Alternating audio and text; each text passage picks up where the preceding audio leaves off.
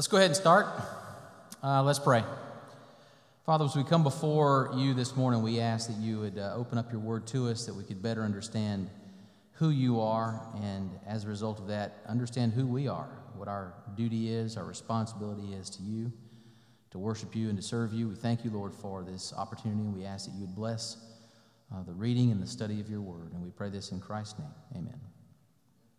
All right, well, a topic that's rarely talked about, the will of man and the will of God, God's will, man's will, and so forth. So if you have, I don't know if outlines were handed out, but there should be a little outline that was passed out. We're going to loosely follow that. It's really more of a guide than it is a strict outline to follow. But when we talk about the will of God and the will of man, there are some terms that are critical to go over to make sure we understand, so that we're defining things from a biblical perspective. Hundreds and hundreds of definitions could be given. I like A.W. Pink. If you ever get a chance to read any of his stuff, The Sovereignty of God is fantastic. It goes over the attributes of God. It's another book he has, Attributes. But he defines will as the faculty of choice, the immediate cause of action. Choice necessarily implies a refusal of one thing and the acceptance of another. Okay, we can go with that. You choose one thing instead of another. So that makes it seem like it's a pretty simple issue, right? Decree, and this is where we get into God's decrees, the decrees of God. The Reformers said that he had one decree because all events, while plural to us, are of one act to God. So they referred to the decree of God for all things, not the decrees of God. It's a semantic point, but it's an interesting point. Decree. The decree of God is his purpose or determination with respect to future things. The decrees of God relate to all future things without exception. Whatever is done in time was foreordained before time began. So we go from the beginning, the end from the beginning. Isaiah 46, verses 9 and 10 tell us that God has the end from the beginning determined all things that come to pass. And we see that throughout Scripture. A careful examination of just a reading through Scripture will show that and reveal that. So, and then number two there, God's decrees depend upon his good pleasure. Therefore, they are not suspended upon any condition outside of God. Every decree of God is immutable. And this is another great author, if you get a chance to read. He has a systematic theology called the Elenctic theology, the Institutes of Elenctic Theology. He was Francis Turretin was a post-reformer, coming a little bit after Calvin, re-systematized Calvin stuff, and he's fantastic. I encourage you to, if you get a chance, to pick up some of his stuff to do that. But that's how he was defining that. Every decree of God is immutable, unchangeable, it's set. So when we talk about God's will, and we talk about what emanates from God, everything that he's created, everything that he does is a reflection of who he is, his being, his character, his nature. And that's going to be incredibly important as we continue. Foreknowledge. And these are just some related terms as they relate to will. There are many, many, many more, but these are just some of the more prominent ones. Foreknowledge, and we're going to discuss decree and knowledge. And this is where it gets kind of, I'm going to shift and, there it is. So, decree and knowledge. This is important. There are whole heresies that are devoted to redefining these things. Now, God's decree is that which he has already determined to happen. Okay? If you think of it like an author who writes a book. An author sits down to write a book. One of my favorite books is The Count of Monte Cristo. Love that book. If you haven't read it, read it. Don't watch the movie. The movie's totally different. But the book is fantastic. And Alexander Dumas, who is the author of that book, writes about Edmond Dantes, who is the main hero of the book. And he goes through a number of things. And when you're reading the book, Edmond Dantes, he actually makes decisions. He actually does things. He goes here and says this, and he reacts to that. And when you read the book or you watch the movie, we would say, this is what happened in the story. Edmund did this. Edmund said that. But God's decree is that which is written, the end from the beginning. So here you are, right here, and we look at it on a human level. Oh, today we're going to go out after church to lunch, or tomorrow, next week, we have this appointment. Those kinds of things, we would say, are things that we set up, events yet to happen. But for God's decree, that is the foundation of everything that happens. So God has predetermined all those things that are to happen. His knowledge, God does not look into the future and see something happening and then go back in time before he creates anything and say, well, I know that person's going to do this, so I'm going to make it so that they do that. I'm going to arrange circumstances. I'm going to write out history so that they do these things. God's decree is not that. God's decree comes from his nature, comes from who he is. He determines what's going to happen, and then it happens. So we would say in a very technical, philosophical sense that God's knowledge, what he knows, is based on his decree. Does that make sense? Yes, no? And by the way, I'm hoping for some discussion in this. I'd be happy to talk to myself, so that's either way. I love the way you're setting it up, because you come across these passages where you see that God was sorry that he did such things, right? Or that he allowed such things. And that's where all this, to harmonize all that, takes a lot of the critical thinking from where you're coming from. Yeah. Because those passages really throw some people terribly sideways, even into some of these heresies. Right. God is actually submitted to man and bears the fruit. Yeah. And that's actually something that we're going to get into. That's a great setup. And by the way, this was something that we're going over, which I thought greatly complemented the study through Romans. It's throughout, especially when you get in that, 7, 8, and 9. Well, it's throughout, but 8 and 9, 10 is really heavy in this. So it's absolutely critical. But Andy, you're right. This kind of sets the stage for being able to answer those kinds of problems that come up, and they're natural problems. Paul addresses some of those very questions. He acts as if he's the opponent to his own point, and he raises questions and then answers those for the opponent. So, good point. Sovereignty, the authority over all creation, to will and to work his good pleasure for his own glory. And if you'll go with me very quickly to Ezekiel 36:32.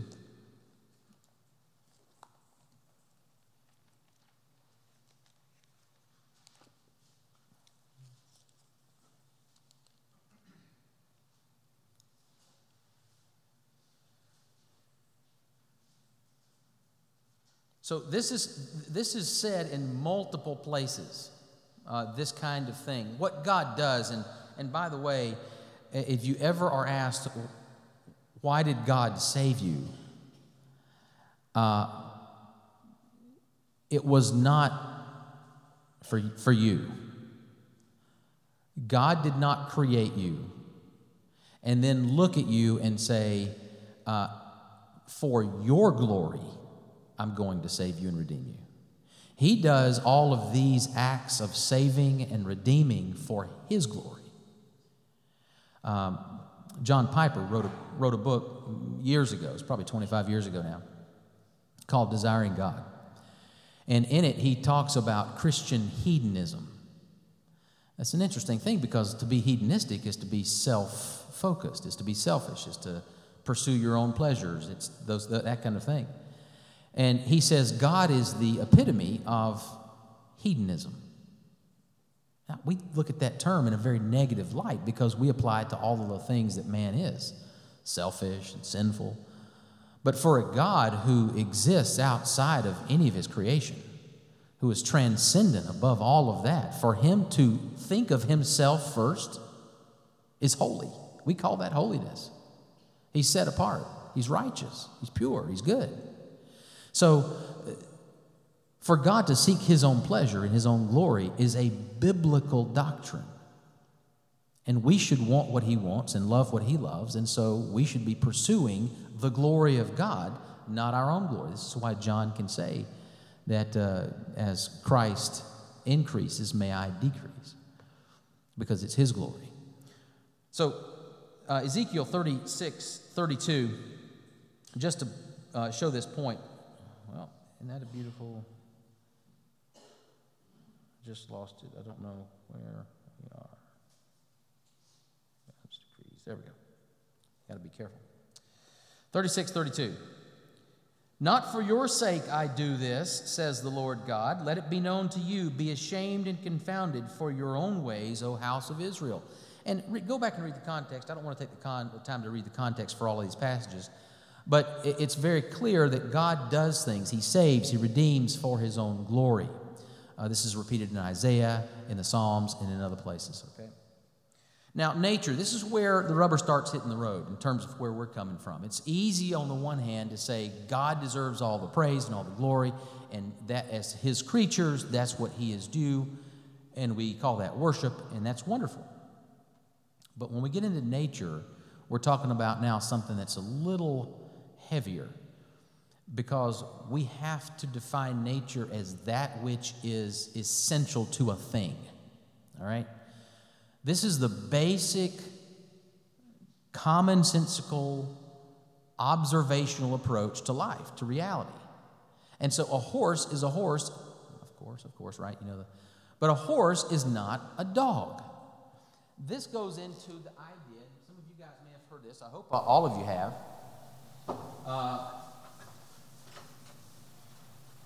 But an important point, the law of non-contradiction. Right? A cannot equal non-A. So when we talk about a horse can be anything other than what it's not. It cannot be anything other than what it's not.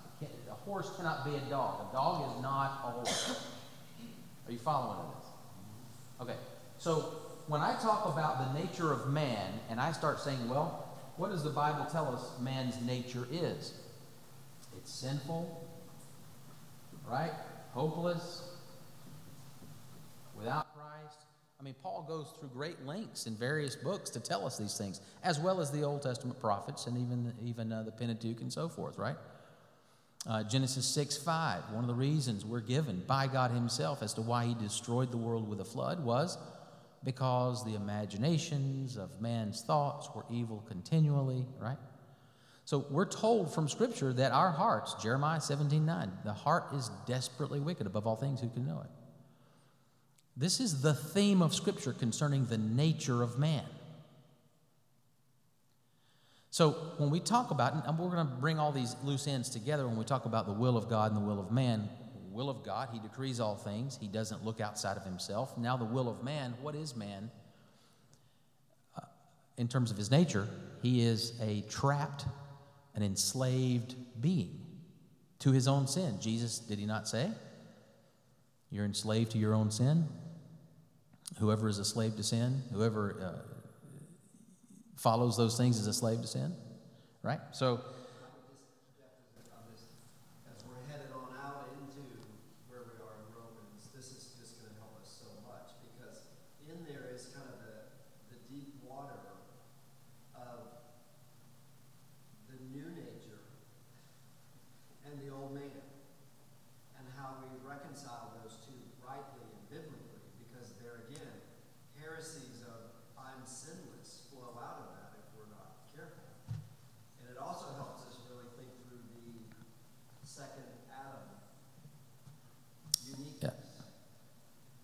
Despite the fact that, not despite, but the fact that he was 100% man, 100% God, and yet without sin, so he is right. highly exalted. Absolutely. And which is why he had to come in the flesh.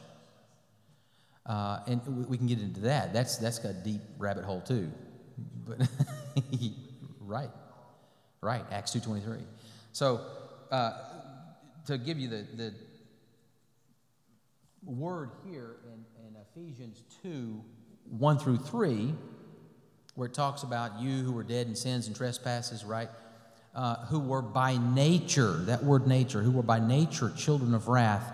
Physis is the Greek there. The sum of innate properties and powers by which one thing differs from another. It's a very basic definition. The nature is something that is inherent and unchangeable in a thing. So my dog is going to do what dogs do. And because every creature that acts like a dog and does those things is because that's why we call it a dog. If a dog, climbed up a tree and built a nest, we'd call it a squirrel. Well, a squirrel's not a dog, right? So we have these distinctions. One of the things about the Christian religion is that it makes distinctions more than anything else, more than any other people group, any other religious group. The unique factor that makes Christians distinct from all other religions is the fact that we make distinctions. We don't commingle ideas and concepts. So God is not man. There's a distinction, right? In terms of being, God is God, and we worship him as God. What do the Mormons do? Well, there are multiple gods, and God was once a man, right, as we are, and he was sinful, and he had to learn, and he had to grow. So they're commingling those two concepts, right? And you can look at all the other religions that do that. We have to keep things distinct. So God's nature, and we're getting to the point here in just a minute where a lot of discussion, I think, is going to come out. So God's nature, all things are defined according to nature, character, and attributes of God. So a thing is good because God has declared it so. We cannot take our perspectives of a matter and claim that God must meet our definitions. And this happens all the time, right? People say it's unfair that God sends unbelievers to hell. Well, wait a minute. We do this all the time. I recently even talked to a person whose family member had become sick, and I was talking to them about this, terminally ill. And this person actually said, well, I can't believe in a God who would do this, who would allow this kind of evil to happen. So where is this person is here, and they are looking at something, and they're saying that is bad, that is evil, right? Sin in the world, sickness, hunger. They're looking at that and saying it's evil, so then they project their definition of evil onto God. And they say, well, God must be evil. How can I worship a God who is evil? No. God has decreed this evil. That doesn't make the evil good, but it makes it useful to God for his purposes and his glory.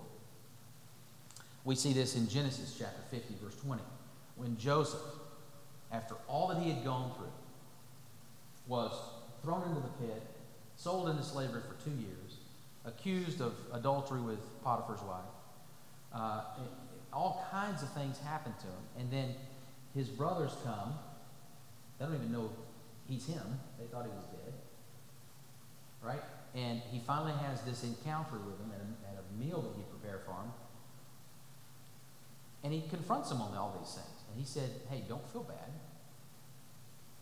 What you did to me, you meant for evil. But God meant it for good. One of the things I like to use in talking to people about this is, if I came at you with a knife, and my intention was to cut you, would that be good or bad? Bad? Most of you would say bad, I think, right? Now, you've been shot, and I'm a doctor, and the knife is a scalpel. My intention is to come at you and cut you with a knife. Bad or good? Good. Without the knowledge, we jump to conclusions. We see evil things and we immediately say, oh, that's bad, that's evil. And we don't understand the purposes of God in using that bad and evil for good. We don't know how God's using instrumentally the evil. Okay, so it's an important thing to understand that we should, according to God's word, and this is where we're also going to get into a distinction of God's wills, the two different kinds of wills that God has. Important as we move forward with this, God has what's called the decretive will, right? Based on his decree. He has spoken and all things come to pass according to his word, prior to any or without any knowledge outside of God himself. And then we have his precepts, his laws, his commands, the preceptive will of God. Right? God has said, thou shalt not murder. Some would call it the revealed will. Yes. That you can see and absorb the scriptures. Yes. Yeah, definitely are synonyms for this. You know, the sovereign will of God, the perfect will of God, that kind of thing. But these are just kind of the two distinctive terms for God's wills. Now, God is not schizophrenic. He doesn't say, I'm going to determine for my son to suffer on the cross, but I really don't want it. Okay? What God has said is murder is wrong, and he's decreeing the death of his son through those means. Acts 2:23, I don't have it written down, but I left it this way intentionally so I'd be able to kind of roam freely. But if you'll look at Acts 2:23 with me real quick. It's just before, in between Genesis and Revelation.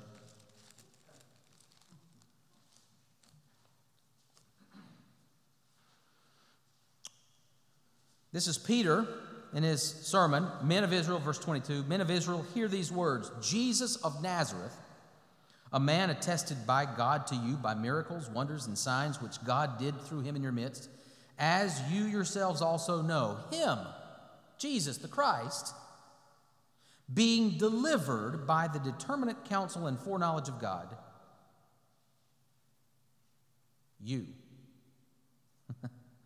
you have taken by lawless hands and have crucified and put him to death. By the predetermined foreknowledge, you couldn't have done it without God having determined it, but you still did it. That's these wills in one verse, and there are multiple places there. It's also the epitome of what Joseph revealed to us. Yeah. It is the absolute pinnacle of what it is, the most evil act of mankind and the most glorious work of God we will ever know. Right. Yeah, the both and here's the thing, right? And we're going to get into this in just a second. But that doesn't excuse man for his sin. We're going to talk about some of the possible heresies that come out of this. So God is perfect. He's holy, just, pure, righteous, wise, love, but he's also wrath. Now get this for a second. Can God change? Does God ever change? No, he doesn't ever change. Is God wrath? Did God have wrath before he created me? Yeah, he did. God was wrathful before he even created anything. Because for him to create something and then Adam to sin and God say, nah, that really takes me. Now I'm upset. Would be a change in God's nature. It would be something outside of God, changing the nature and the character and the person of God. And that cannot happen. So here's the thing. If God loves you today, he's always loved you and always will. That doesn't change. But if God's wrath is on you, I'm talking about eternally, in terms of maybe election, which we'll get to later, God's always either loved or hated you. And so that's what people don't like to hear, right? And yet that's the decree of God. That's how he has determined things. Another good way to think about it is God is supremely merciful and gracious, every bit as much as he is righteous and just. Yeah. The two sides don't play against each other. They're all in perfect harmony. Right. And we see that come together completely at the cross. Yeah. Okay, man's nature. Man is inherently sinful, selfish, a hater of God, dead in sins, prefers the things of the world, loves darkness, is unable and unwilling to repent, believe, or call upon God to be saved. All of those have thousands of Bible verses behind them, right? We see that. Now, points to consider, and this is interesting. I gave it to you on your handout, and for those of you who like to pretend you're a doctor once in a while and just scribble in Latin or whatever, I included the Latin, not because I am some kind of expert in Latin, but that's just the classical, historical reference for these points. So if you think about man in his journey, here's man in 4 different states. This was something that was made popular by Thomas Boston. Before him, or after him, it was also brought to the forebear by Turretin, who I referenced earlier. But it's called the fourfold state of man. This was Adam before the fall. Okay? Here is everyone before, this is while they're in sin, right? Here is the person who is redeemed but still alive on earth, and then this is the person, this is heaven. So what we have here is the fourfold state of the believer, not the unbeliever. The unbeliever has a different destination, right? But in Adam, when Adam was created before the fall, we have him with the ability to sin and the ability not to sin. He was created without any DNA influence of sin, without any external influence of sin. I'm not talking about temptations. I'm talking about something that actually forced him or pushed him to sin, right? He was created in a perfect environment. Sorry.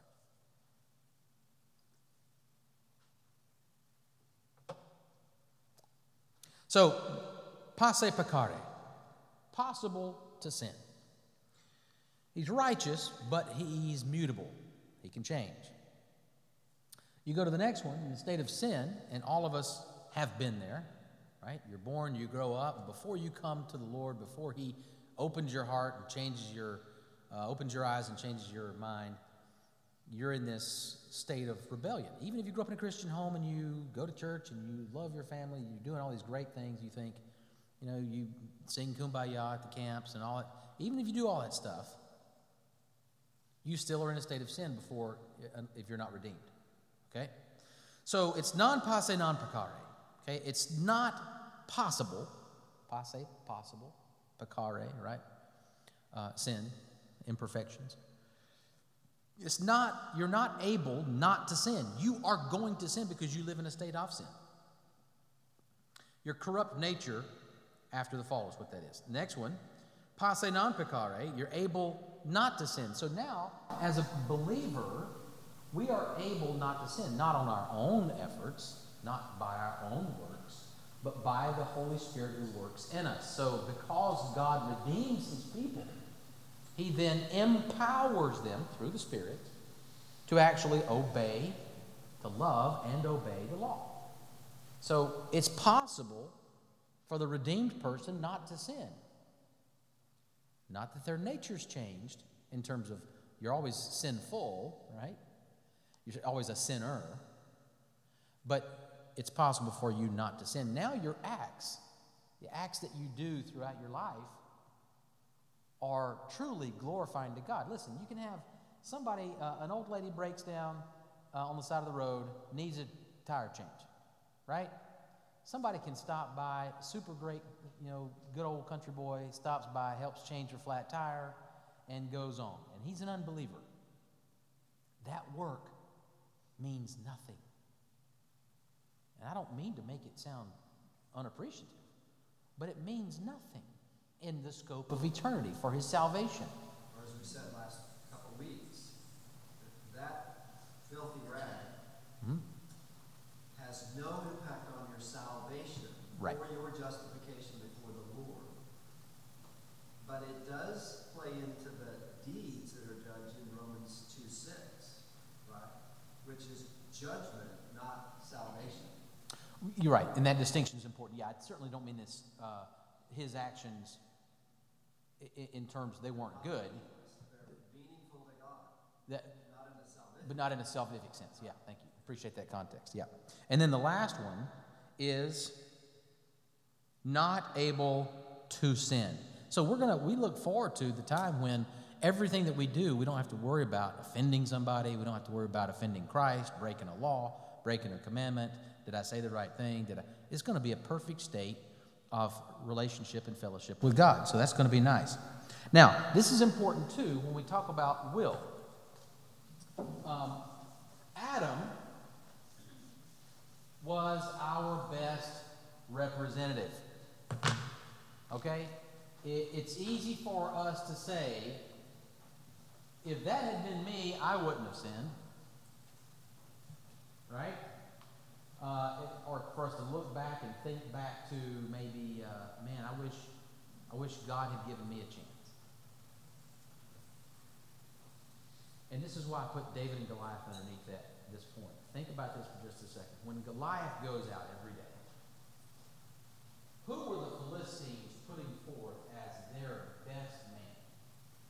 Goliath.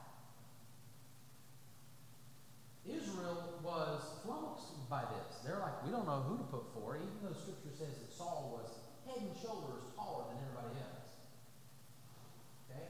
Even though he was the biggest, strongest guy in Israel, the king, he didn't want to go out and face Goliath.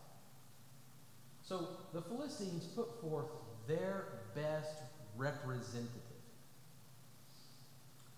David now comes out eventually, and he is Israel's best representative. So think about it with Adam. Adam was the best representative. If God had made you, Adam, or Eve, or both, right, as a couple, he put you in the garden, you're going to do exactly what Adam did because he was the best representative we had. So because Adam sinned, that means you couldn't do any better. He was our best shot at keeping the law of God, and he blew it, which means nobody could have done it. So that puts us all into the category of complete failure and sin. Nobody would be able to keep the law of God. And then you have the cycle of fellowship. This is important.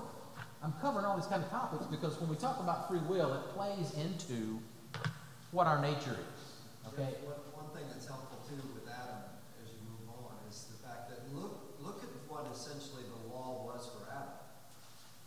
It was a single prohibition. Yeah. You have everything. Freely, rightly, it's beautiful, it's very good.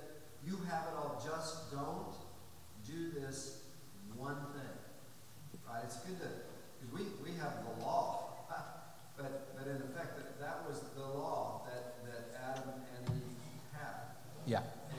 And then when Eve was tempted, was Eve not able to precisely recite the commandment of God word for word, right back to the serpent? Right. Well, and that's what makes us without excuse, is that we know in our heart, we know what God requires. We know that there is a God by nature and so forth. So, exactly right. And then the same Cain and Abel. Who's counseling Cain? Who's Cain's counselor? Right? When we try to walk along someone who is struggling or dominated by sin, and we feel so woefully inadequate, it's helpful to go to Cain, because who was Cain's counselor? God was counseling Cain about the hate and the murder that was not only in his heart, but about to be unfolded on his brother. Yeah. God is the counselor to get right to the depth of this. Yeah. Yeah. No. Right from the beginning. Yeah. So this is important too. I draw the triangle because this is a quick reference to the Trinity. Okay? Father, Son, Holy Spirit. Well, God. All right? And then you have man down here. And this cycle of fellowship is important to understand because it was perfect. When God created Adam in the garden, God gave Adam, righteousness. He created him perfect and holy. Right? It is good, God says. And because of that righteousness, man was able to have perfect, uninhibited, pure fellowship with God. Okay? So the righteousness from God is what gives us the foundation for fellowship with Him. Adam sins. This is now broken. We have no righteousness, right? We've abandoned that, rebelled against it. And because of that, we have no fellowship with God. So man is stuck below here. Now, think about this in terms of will. Can you will yourself righteousness?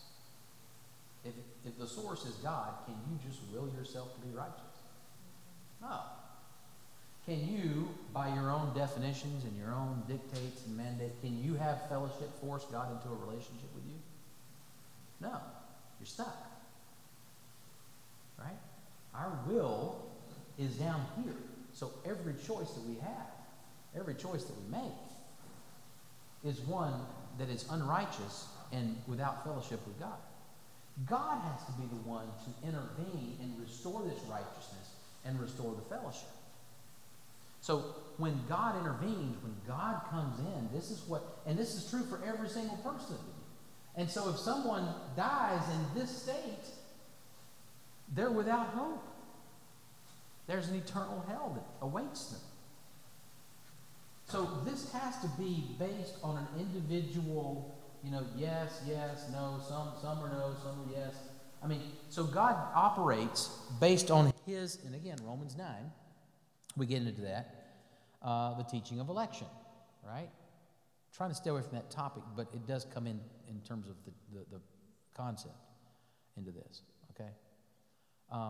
But it is important because our will has nothing, it has no factor, no bearing on influence for God to choose me. I'm not a better sinner or a worse sinner than any of you. I'm a sinner. There is no better or worse, right? If I do 20 fewer bad things in my life than the convicted, felon, that make me a good person?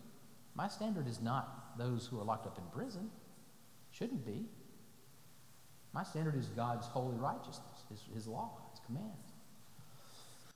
So, that's that. Now, we get into some questions that are raised, and we can dance around these. This is super, super cursory. So, for any one of these points, it could be a whole series of Sunday school lessons. But I just wanted to kind of hit the peaks here. There is a question. If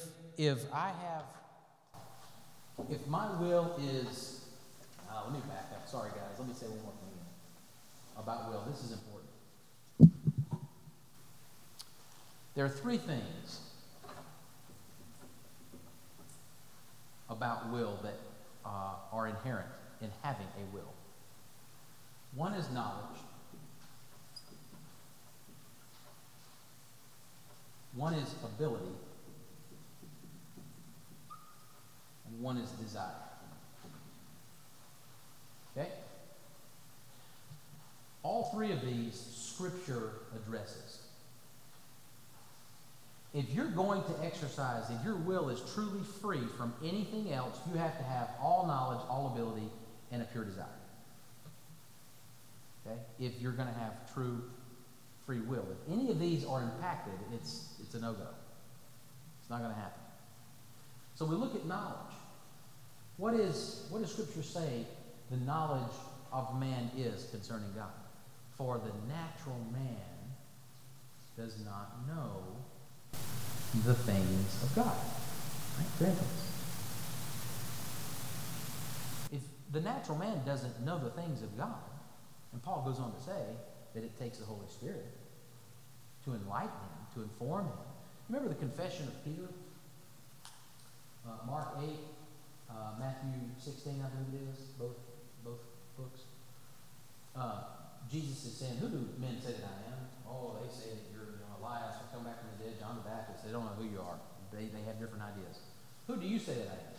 And Peter says, Lord, you are the Christ, the Messiah, the one promised, right? And what does Jesus say? He says what? Flesh and blood didn't show this to you, reveal this to you, right? But my Father who is in heaven told you this. This knowledge of who Christ is a heavenly knowledge. It is a spiritual knowledge. The Holy Spirit has to inform that person. Okay? You can know something factually, but that doesn't mean you know it experientially. I trust people who have said they've seen the Great Wall of China. Never been there. I have no experiential knowledge, but I do have a factual knowledge. And the factual knowledge can only get me so far. This is Romans 1 in terms of knowledge.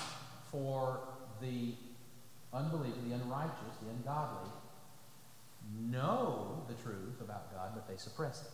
Right? So you have to have knowledge. Now, let me put this into a basic analogy for you. Let's say you're running a race. Okay, you run a marathon. 3 times a year, I think you run one, don't you, Jordan? Okay. So let's say you're running a race. It's a marathon, and you're running by, and on the table there are cups of water. But it has a sign underneath, 1 cup is poison. 1 cup has cyanide in it. You're trying to finish your race. You just want something to, drink to kind of hydrate you, get you through. And you read the sign and you stop, you're like, 1 cup. Are you going to take one? You would need to have perfect knowledge, which cup has the cyanide in order for you to know which of the other 9 to pick. You would have to have that knowledge. You can't know. But what if you're running and let's say all of the cups are perfectly okay. All 10 cups have perfect water, and you know that. But what if you're a quadriplegic? What if you're in a wheelchair and you have to be pushed around? You can't do anything on your own. And you could say, I know what's in those cups. I know it's water. And I want to have some water. Do you have the ability on your own? No. This is the big thing that people really focus on, that and desire. But ability, people think that man has the ability. Now, somebody look up very quickly, John chapter 6, verse 44. This is an important verse. Just read me the first half of that verse real quick. John 6:44, anybody? No one can come to me unless the Father who sent me draws him, and I will raise him up on the last day. No, okay, so no one can come to me. What? No one can come to me unless the Father who sent me draws him, and I will raise him up on the last day. Who sent me draws him? Yeah. And I. Right there. This is all right. Okay. All right. So look at this for just a second. No one can come to me, Jesus is saying, unless the Father who sent me draws him. A couple of things about this verse. First of all, this word here, draws, in the Greek is the word elkuse. It means this. It was used in extra-biblical writings outside of the Bible. It was used by people who would take a net, big heavy net. They would go to a little creek or a little river. They would lay this net over across the river so that it's kind of splaying out on both sides. They would then take the stones that were in the river, because they wanted to build a wall or a structure or something, or a dam, whatever. They would take these rocks and they would put them in the net. Then they would fold the net back over and they would drag these rocks out of the river. Okay? That's the example, that's the word the Holy Spirit revealed to John to use for this. This is what God is indicating about himself in terms of man's ability. No one can come. And what is required to bring him to God. God has to drag us. Okay? That's That's the word. It's used. Now, Which is precisely the parable that the Lord told about the dragon. right? Exactly the image. Now watch this. This is exact. Okay? It's going to change no one to anyone. Isn't that the opposite? If I say no one, maybe everyone would be a technical opposite, exact opposite, but we'll just say anyone. So I'm changing scripture here. Anyone can come to Jesus, and instead of unless the Father, I'm going to say if that person, if they want to. Okay? Now, which gospel do you hear today? Anyone can come to Jesus if they want to. Isn't that what we hear? Isn't that the evangelistic? Oh, repent and believe it. God loves everybody. You can, anybody can come to him. That is a distortion of the teaching of Scripture, of Jesus' own words. Jesus didn't say that. He never said that. He said nobody can come to me unless God does it. So again, when we talk about the will of man and the will of God, God has a will because we know some people are saved. So he's done this work in them. He's El-Kusayed them. Right? He's dragged them. So it's good to connect a couple dots, because this is a wonderful illustration. But just to look at the continuity of Scripture in revealing this work of God, right? What was the garden like? Right? Did God really say?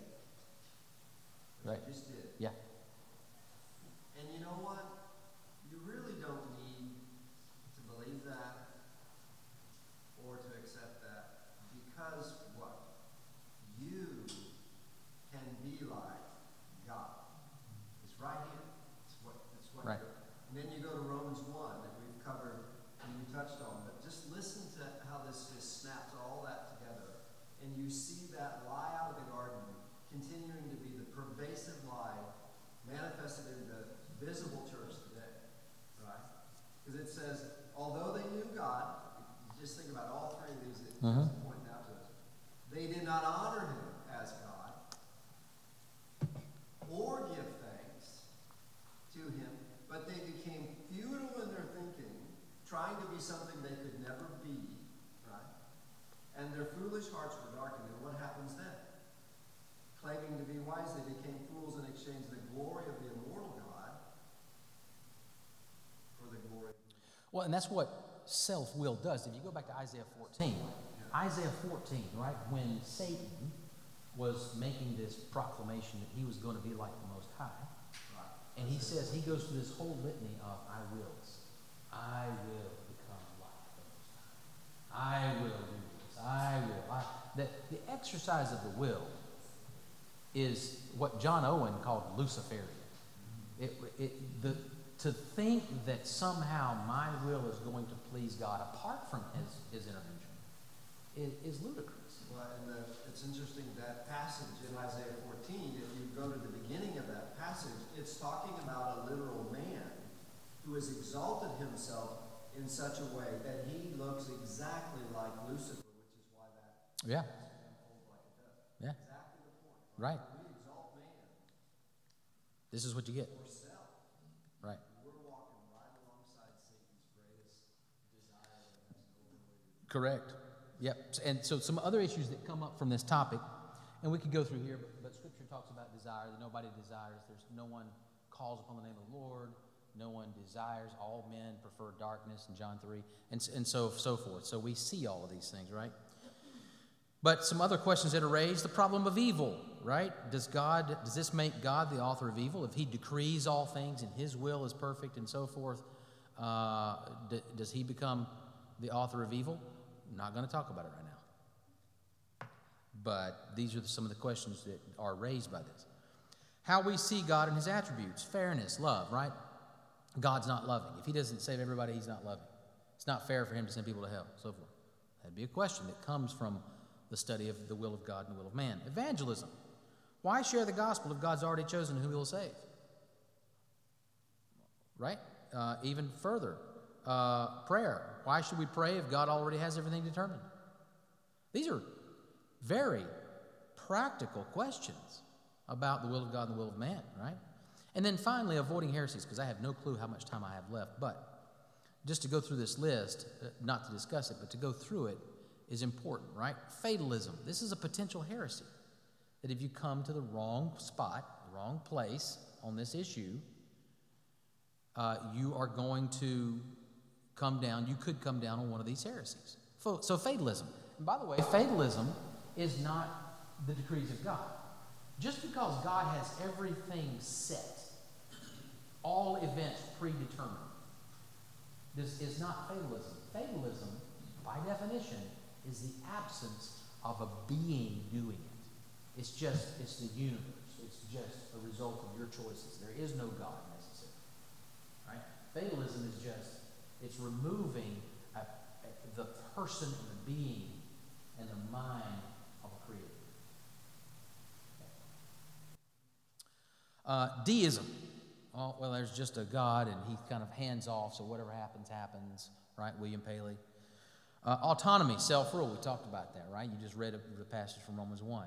There's that danger, right? I don't care what God says. I don't care about his law. I'm just going to do what I want to do. Pelagianism, which is an old heresy that goes back to the 300s A.D.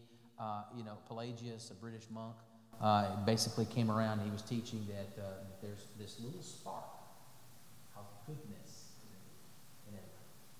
And it's that little spark that when you hear the gospel, it ignites. You respond with that little bitty small speck of goodness to the gospel, and now it's a synergistic work. It is a work that is cooperative between you and God.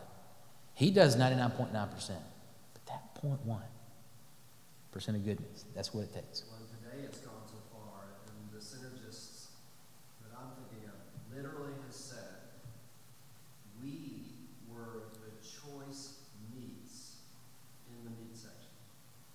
Literally a quote. I don't know if that's a compliment or if I'm going to be stuck in the meat section, I would like to at least be desired. Yeah. Yeah, right. Yeah. So, and then the Ordo Salutis, which is simply the order of salvation. How does God operate? How does he save? What's first? Election, choice, belief, predestination, all of those different things. What's the order of those? It's possible to get them mixed up or to even eliminate some, leave some out in the pro column for free will. So that's an important thing. Open theism, Clark Pinnock and some others push for this. That's basically that God does not know what's going to happen tomorrow. He's waiting to find out what you're going to do so he can figure out something, a way to react. So does God predetermine all things? Well, he only knows contingencies. He only knows that if you do this, this is going to happen. But he's not going to arrange circumstances for this to happen. Well, that's a heresy, right? Open theism. Man working cooperatively with God in history and in time. Diminishing God and elevating man. We see that in some of the cults, Mormonism, and so forth. And that pretty much takes us through. There was one other thing I was going to say, but I forgot what it is.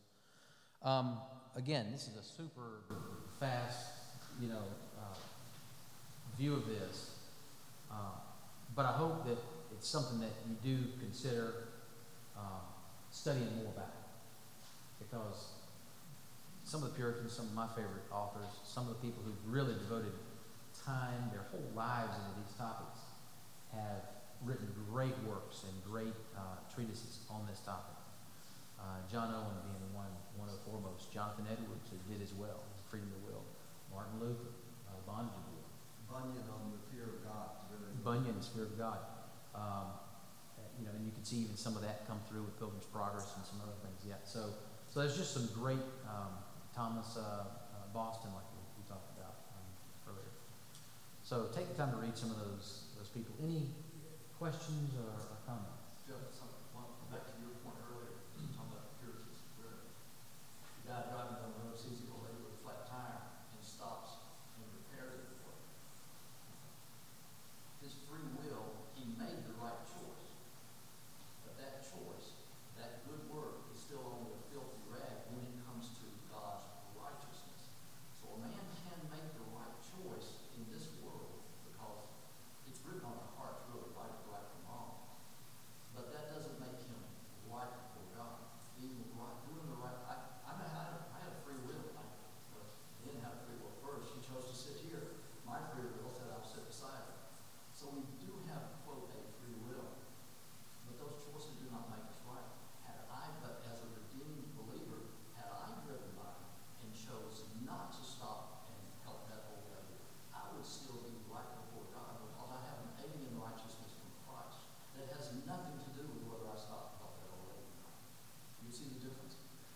see what you're saying.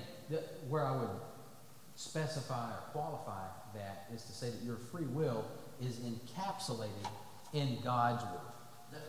That's why I said God has written certain things upon our heart. And so if I drive by, what we lose sight of by diminishing God and elevating man, and we see that back to Galatians, and we see that man, what he did, there was a spark of life in him, a spark of goodness in him. He stopped to help the old lady.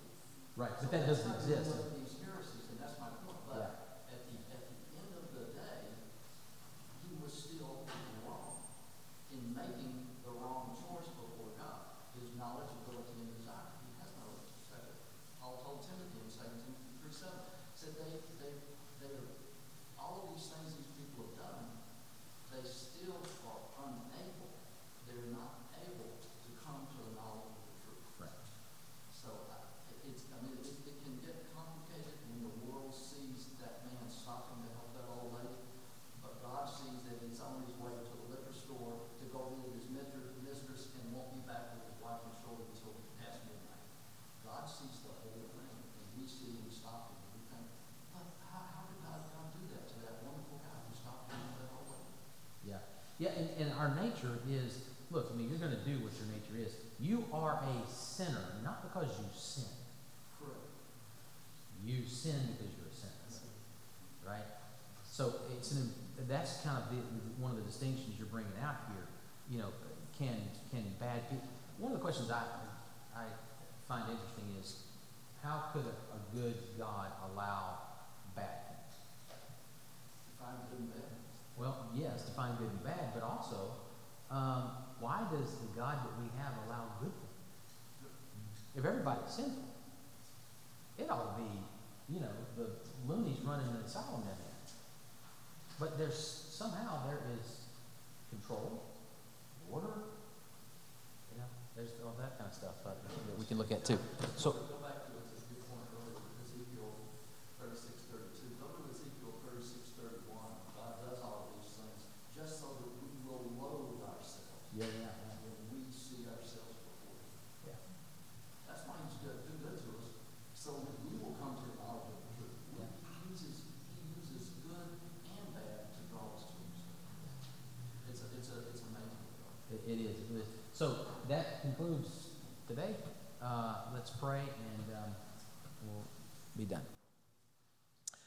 Our Father and our God, we thank you, Lord, for loving us. We thank you for your Son, Jesus Christ. And we thank you, Lord, for the truth that your word reveals about who we are, who you are, what our duties are to you. And Lord, we just ask that this would be a means of growth for us, a means of evangelism and spreading your word. We thank you that you are in control of all things, everywhere, all the time. We ask now that you would prepare our hearts to worship you. We pray this in Christ's name. Amen. Thank you.